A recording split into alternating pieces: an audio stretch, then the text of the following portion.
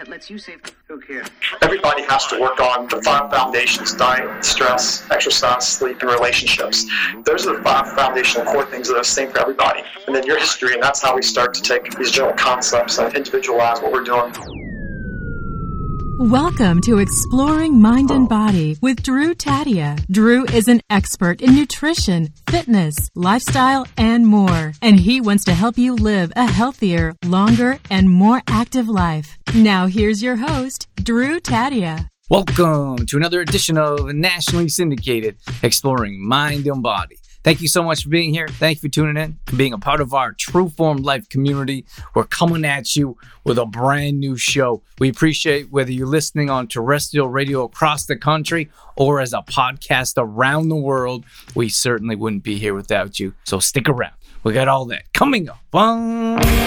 This is Exploring Mind and Body. Naturally improve your lifestyle one show at a time with your host, Drew Tadia.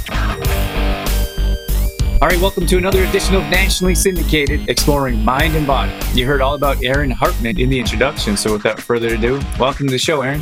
Drew, it's great to be here. I'm super excited to share some thoughts and being engaged with you. So. Absolutely. It's our pleasure. All right, Aaron, this is a chance for you to speak to our audience here. I always give our guests a chance to resonate with our audience and tell them who you are, what you do. So I think that'd be a great place to start. I'm a physician. I'm also a clinical researcher, and I'm an integrative medicine, functional medicine specialist. But what kind of got me down this pathway was actually adopting my daughter, Anna, who has cerebral palsy and special needs. And when I saw that the healthcare system wasn't meeting her needs, it was actually recommending things that actually hurt her health. My wife, who's an OT who works with kids with special needs, we realized we had to kind of veer off the path if we want to get the best things for our daughter possible. And that journey that started, 12 years ago has taken me down a lot of rabbit trails, but also changed my perspective on healthcare, and it's created, my research business and now my functional medicine business. So that's kind of like my story in 30 seconds or less. And then what did you do before you started this? Well, I'm a family practitioner. I was in the military for 8 years. Served. I got the rank of a major, went overseas. Done a lot of medicine overseas as well. Practiced medicine in 5 different countries, Central and South America, Germany. So I just typical career development for a hard-driving, fast-burning, young physician, and then, got married and adopted our daughter, and that's when all my expertise and everything I was doing became super focused on this little, at that point in time, 2-year-old girl who had cerebral palsy and was never supposed to walk or talk, or they actually said she was supposed to be a vegetable. So that was kind of a game changer for my professional outlook and my academic outlook, and obviously that's changed my whole family dynamics as well. What's the difference between a physician and a doctor? So it depends on what media you're on, what social media you're on. A doctor could be a doctor of philosophy, a doctor of economics. So when people say doctor, in my world, it usually means a medical doctor. Physician is more specific. It implies you are a medical doctor, but you can use the word doctor and you can be a college professor. So the word doctor it's a generic term for just a level of education, versus a physician tends to mean more, I'm a medical doctor who takes care of people, who has a medical degree from a U.S. accredited medical school. Awesome. That is a great explanation. Thank you. I get all kinds of different people on the show and they all have different titles, and I'm like, what is the difference? Yeah, these days there's a lot of blurring, because what's happening is now a doctor is now the new terminal degree. So whether you're a physical therapist, now the terminal degree is a doctorate of physical therapy. Or my wife, who's an OT, it's a doctorate of that. Nurse practitioners now are doctorates, and everything's going to these doctoral terminal degrees. So as you go on and on, basically, it's something different. So why did you decide to join the military? Basically money. I did not have money for medical school. So I had an undergraduate scholarship, and the Air Force was like, join us and we'll pay for it for you. So it was kind of for me, it was a low-hanging fruit. Like, well, I have no money and I want to go to medical school. I don't want to go into debt. So I really didn't have a whole lot of options, but it was a great experience. I did a lot of things. In the military, there's this, basically if you do well, there's this saying, no good deed goes unpunished, which in the military means they give you more and more responsibilities. So if you're someone who actually works fairly hard and doesn't mind working harder, you basically get an opportunity to do a lot of really cool things, which I took advantage of all that while I was in the military. So it's almost like a catch-22, but the better you do, the more responsibility you get, the more work you get. That's exactly it. And the way you get rewarded is they guarantee your vacation time off, or you get rank. And so the way I was rewarded was if I wanted to take time off, my commanding officers usually made sure I got it. And when rank came up, I got it. So I was one of the first people to get rank as they would come up. But it also meant I was kind of like the guy that took care of problems when there's someone upset about something, or there's a problem that need to be solved, or they need someone to run a clinic. They usually tasked me with doing it. So basically my job changed every 6 months. So every 6 months I had a new job. Okay, I got to ask you this because I don't mean to insult you, but I'm a Forrest Gump fan. Okay. No worries, man. That's good. When you jump on the bus or when you sign up, is it anything like that at all, or is that just Hollywood? To be honest with you, as a medical doctor, well, I was in medical school, so I was in school. There was a bus that I hopped on with a bunch of people, and I did my training in Alabama, and we got dropped off at an Army base, and there's a lot of people everywhere. So it was kind of sort of like that. Yeah, you're a number. It doesn't matter where you came from, doesn't matter who you are. When you get in with those new people, you're basically one of the group. It doesn't really matter anymore. It's like, can you follow orders and do what you're told to do? But so are they yelling at you? Are they? Is it like scary? They do yell at you. I mean, it's not as bad as people make it out to be. If you're okay with, no, they're not going to hurt you. So if you're okay with people, I was in college and fraternity, you kind of get used to people saying crazy things, and so I just kind of put it off to like, they're just doing their job. Their job is to intimidate me and make me do what they want me to do. I just really didn't. I have no problem listening to authority and just kind of massaging the edges. So there wasn't that big of a deal. Didn't bother you. But also as a medical student, so they took it a little easy on us. The year before, they made all the medical students shave their heads. And so one of the medical students complained to their congressman. Exactly. Like, you join the military, they're going to shave your head. I mean, if you saw G.I. Jane, everybody gets shaved, right? And so the result was the next year, they didn't make us shave our heads, but we still got up at 3:00 in the morning to shine our shoes and do all that kind of stuff. So, yeah, it's part of the experience. When you join the military, there's an experience, and you just you go with it, What happened to the guy that complained? Did he get kicked out? Or? Well, he complained after he went through. Okay. And so it was, someone's going to complain about it. Just when you join the military, your expectation is it's the military. So you should expect that, right? You should expect someone to yell at you. You should expect to get up really early. You should expect to stay up really super late, not sleep a lot for week after week after week. And at the end of it, you should also expect to do a lot of cool things that you wouldn't expect to do otherwise. You get pushed. So at the end of the time as well, you're like, wow, I can't believe I did all this stuff. I can't believe I rappelled down that wall. I can't believe one of the things I did in one of my special training things was we had to field navigate, find a place, set up a hospital, and then 3 days later we got invaded. So we had to do all this stuff like mock, invasion. You have patients coming in gurneys, and some of them had bombs on them. So you have to how would you manage that? And so it's kind of those things. Actually, primary training and this was additional training later, actually helped set up in 72 hours a field hospital in the middle of Texas and nowhere, manage it. And then we dealt with being invaded and then dealing with hostile patients. And it was all controlled, of course, but it was kind of cool. It's like you get a certain sense of, I think I can do this, So what was that training for? It was for in case you were in the field in the future? Yeah, it was the term of it was called C4 Combat Care Casualty Course. The idea was to train physicians how to get deployed out into the field where there's bad things happening, set up acute care scenarios, and then deal with whatever comes. And so, the big thing in the military is training. You can never train for real life because real life is real life. But if you do enough different things, when it happens, you're not as surprised by, things. Okay, so how many years were you in the military? Yeah, I was 4 years active duty and 4 years reserves. And okay, so after the 4 years, you decided that was enough, or you got your degree and then you wanted to move on? Well, I already had I got my medical degree and did reserves, was in active reserve for 3 years. And so I did my residency training, came back in as a full-fledged doctor and captain to major for 4 years, and then got out for 4 more years and was back in active reserves. And when I came back to Virginia after that, I joined a group practice of physicians. So the group practice is that, I want to get to your functional medicine, slightly different than conventional medicine. So what was the transition to conventional to functional? Well, I joined the practice and just started doing things. I'd learned a lot. I just started instituting our online forum, started our website, continued learning things. In 2010, I started my research company, which was Virginia Research Center. And then I was just learning and learning and learning. And as I was learning with my daughter, I was researching with her. I came across the Institute for Functional Medicine and the American Academy of Regenerative and Metabolic Medicine, and just basically took that training in 2012 and started that.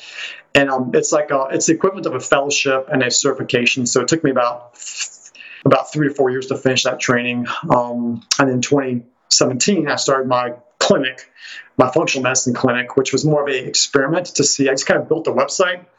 And the question was, build it and they will come, right? And so I was thinking I'd build this thing and, get a few people trickle in. It'd be more like a hobby. And it's just exploded. Within 6 months, I was booking out 3 to 4 months. Now I've had a physician join me, and there's 2 of us now in the practice, and we're both booking out 4 months.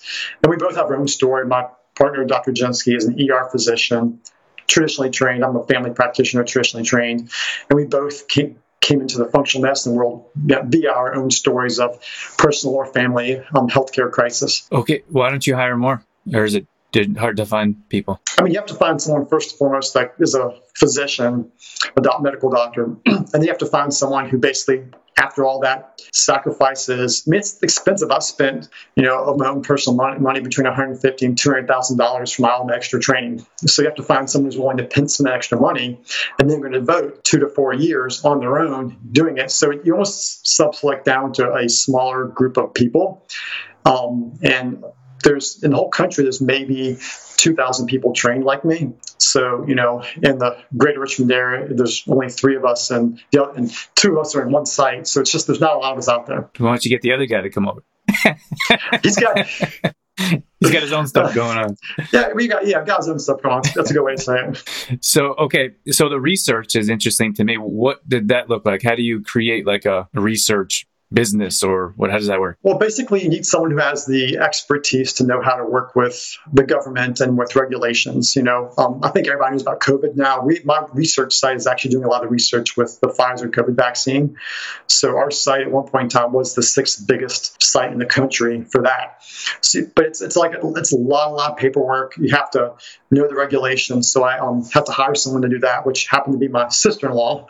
She's brilliant. It's her zone of genius. But my zone of genius was the medical clinical side, and actually having a group of patients that'd be interested in research. And so we kind of just came together and spent a year or 2 developing it out. And it's been a great synergy. We've done over 60 different studies in the last 10 years. I published in Lancet, and we've been a part of a couple of really, really big studies. And now we're a part of, we're actively engaged with this whole COVID thing right now. So that research, that's a business. You get paid for doing that research. Correct. Yes. Okay, and then from there you branched out, or are these running together? You branched out into personalization with functional medicine. Well, so I started the research in 2010, started my training in 2012, and then 2017 opened the door for the functional medicine. And so I joke with people, I'm a full-time clinical researcher, a full-time family practitioner, and a full-time functional medicine doctor. So I work a lot. These 3 kind of running all at the same time. All right. So when it comes to the functional medicine, what is it? How do you teach, or what is your philosophy when people come and see you? How do you gauge what level they're at, how they need help, and how can you treat them? I think the big idea with functional medicine is it's personalized medicine, 100% personalized. So I have to meet you where you're at, your expectations, your philosophies, your health history, where you grew up. It's amazing how many people have health issues based on where they grew up in the country, personal trauma, chemical exposure. I've got patients that were first responders at 9/11, and there's a huge amount of toxin exposure, increased risk for diabetes and cancers related to that location. I kind of learned a lot about this from the military, learning about threat assessment. You come into a situation, what are all the risks? And so, a lot of my training previously kind of prepared me for this switch to functional medicine, which is truly 100% personalized medicine. And so it takes in, your lifestyle, your history, your family history, where you're at, your stress, everything. And it's amazing how the environment affects people's health, how everything. So when you come to me, I have to meet you where you're at. And you want me to leverage all these tools from all these different fields of science to figure out, to maximize your health. If you're one of my, executives or elite athletes, you want to perform better. If you're one of my chronic ill patients, you want me to get you back to the best you can be. And so I just leverage all my 20 plus years of clinical research, patient care, seeing people around the world. And I kind of leverage that to the person in front of me, it's always a challenge because every person's different. And I understand everyone's different when they come and see you. Is there, for our listeners, is there some type of general advice, or how can we say something that they can learn from your philosophy and the way you teach? I mean, everybody's unique, but we have these foundational things that are the same for all of us. It's diet, lifestyle, stress, sleep, exercise. If you think about half of all chronic disease in our country can now be directly attributed to eating processed foods. That's crucial for your health.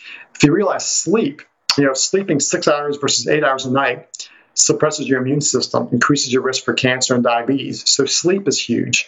Exercise, the best anti-aging drugs or biohacks right now are diet and exercise. Is a person moving? Are they active? Stress. I mean, we all have tons of stress right now. What are you doing to mitigate that stress? So that's the part that everybody has to work on. These, the 5 foundations: diet, stress, exercise, sleep, and relationships. Those are the 5 foundational core things that are the same for everybody. From out that, then you apply the science and then your history, and that's how we start to take these general concepts and individualize what we're doing. So when you talk about stress, everyone's stressed out right now. No one knows what's coming, if they're coming or going. What do you recommend to your clients when they come to you stressed out? I think the biggest thing right now is almost unplugging from all the news and media, social media. It's amazing. Before COVID, before all this happened, we knew that time looking at news feeds, time on social media was a direct correlation with anxiety and stress. And that was pre-COVID, So if you're stressed, how are you feeding it? Is it you're feeding it by uncertainty? The reality is keeping up with the news is not going to change your relationship with your family. It's not going to change your job. It's not going to change who you are. And it directly increases your stress. Exercise, the best drug for treating depression and anxiety is actually exercise. So if someone's stressed, my next question is, do you actually exercise? Because that actually increases your endorphins, which are your mood-enhancing chemicals in your body, increases serotonin, which is your happy neurotransmitter. It makes you feel that you sleep better. If you have sleep problems and you exercise, that can help with that. So these are kind of the general concepts I try to individualize for the people and meet them where they're at. That's a big thing. You got to meet people that people use this evidence-based medicine kind of idea, but people don't realize it's very much protocol-driven. I look at you, I treat you the exact same as the 4 people before you and not individualize anything to you. And that's where I think functional medicine is different than the traditional model of medicine that we practice in our country.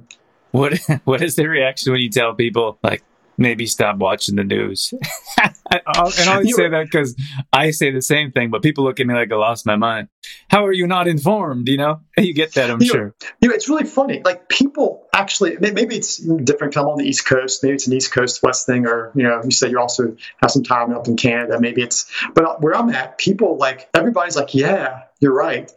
We don't have cable in my house. I haven't had cable in my house I don't have time for sitting down and just vegging, so to speak. And I tell people that my kids, we play board games, we sit down for dinner together, we go outside and do yard work together. Everybody's yeah, that's so cool, but how do you do it? And it's well, we don't have cable. It's just it's really interesting. It resonates. Yeah, I realize I should not do this. I realize I shouldn't watch as much TV. I should spend more time with my family, friends. I should spend more time praying, meditating, being outside. It's just taking that first step to cut the umbilical cord, so to speak, with stopping. I remember back in 2008, I stopped getting the newspaper at my house. Because I got to the point where if I didn't read the whole paper every day, I got anxious because I was missing something, the fear of missing out, FOMO, right? I was experiencing that in 2008, right? I think that's the new thing now is FOMO, right? And fear of missing out. But I realized, I just have to stop getting the daily news because it's making me anxious if I don't take the 45 minutes to an hour to read it. And so sometimes just forcing yourself to unplug is the biggest first step. I'll tell you a funny story. I tried to get them to stop putting the newspaper on my porch. and they won't. I called them and I told the delivery people, like, stop bringing the paper. And they, they're relentless. They just keep bringing it. It's funny because I get for me, it's the JAMA, the Journal of American Medical Association. Like, they send it to me all the time. It's because of readership. If they're delivering to so many people, they can charge for advertising. Right. So they'll give it to you for free because they get to charge advertisers to say, hey, this is how many subscribers we have. So I have the same problem on the medical side with these journals I get that I can't cancel, and they just keep coming to my house. It's like, they just get recycled. Okay, so I want to ask you about your daughter and how that worked for you. You said that she was basically supposed to be a vegetable, and that changed. What changed, or what treatment? How did that work for you? I mean, I think my eyes opening up was when we'd had her for maybe less than a year, and the GI doctor, she was really small. I mean, kids with cerebral palsy are small; they don't use the muscles. And the doctor wanted to put a feeding tube in her stomach so they could pour formula down into that, and so she'd gain weight. And so that just didn't feel right because we wanted her to walk, we wanted her to talk, we wanted her to crawl. And having a tube out of your belly when you're 1 or 2, that affects all that stuff. So we opted out of that. And 6 months later, my wife found a growth chart that showed my daughter was right in the middle. She was normal for a kid with CP. And I was like, okay, I don't know where this is going, but this is the right way, And so what it meant was we started with diet, eating real food, which my wife actually was pushing before I even started doing that. And then I started researching, how can I change her genetic expression, her genes? How can I help her nerves to heal? So I started looking at nutritional stuff. I started researching different therapies in Europe.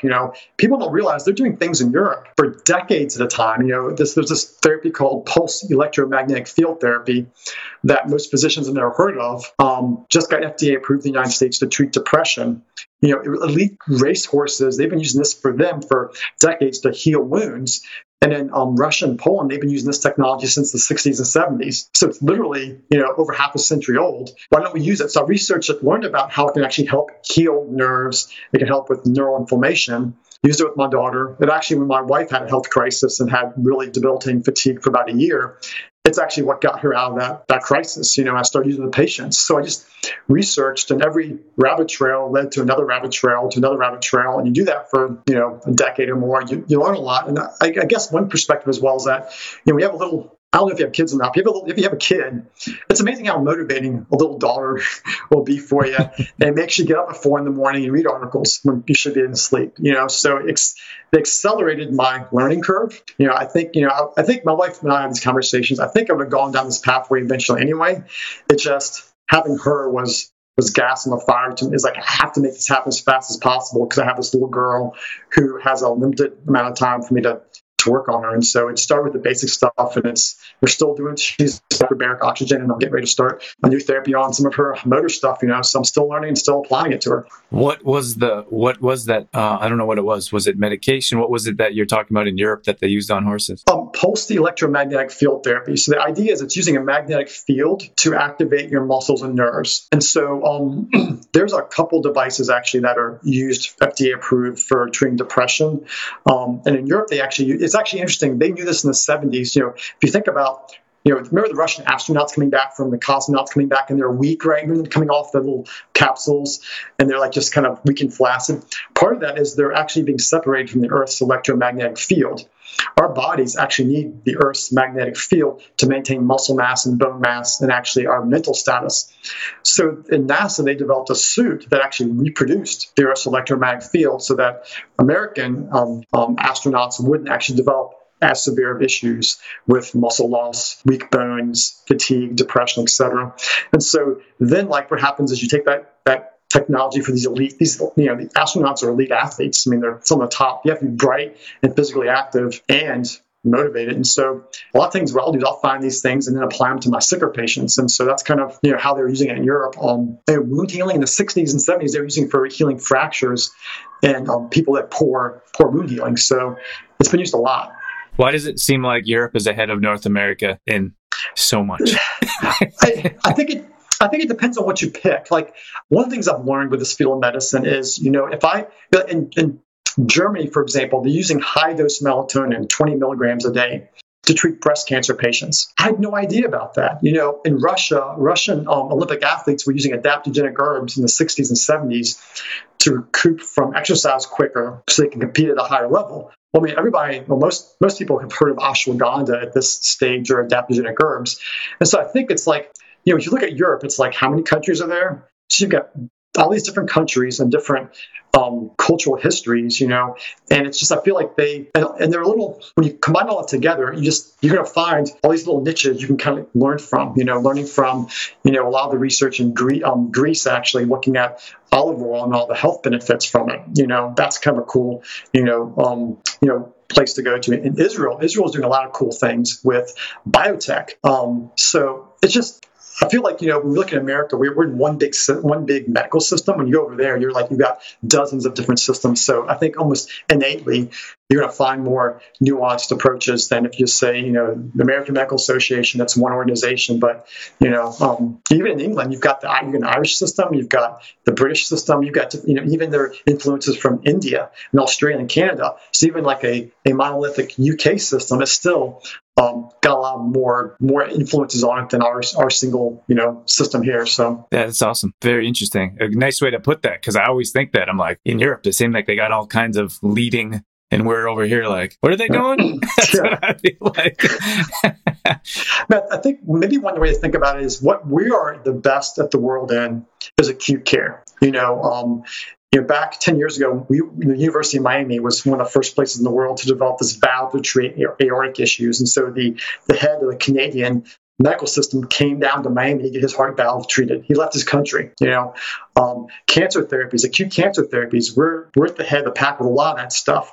What we're not as good at is chronic care, chronic health issues. And that's where but that's where 90% of all healthcare is not the acute heart attack, the acute stroke, the acute this. It's actually diabetes, blood pressure, obesity, autoimmune diseases, living with cancer after the chemo. That's where, with functional medicine, I just have my toolkit's bigger. People say, you think outside the box. And I'm like, I don't think outside the box. I just have a bigger box.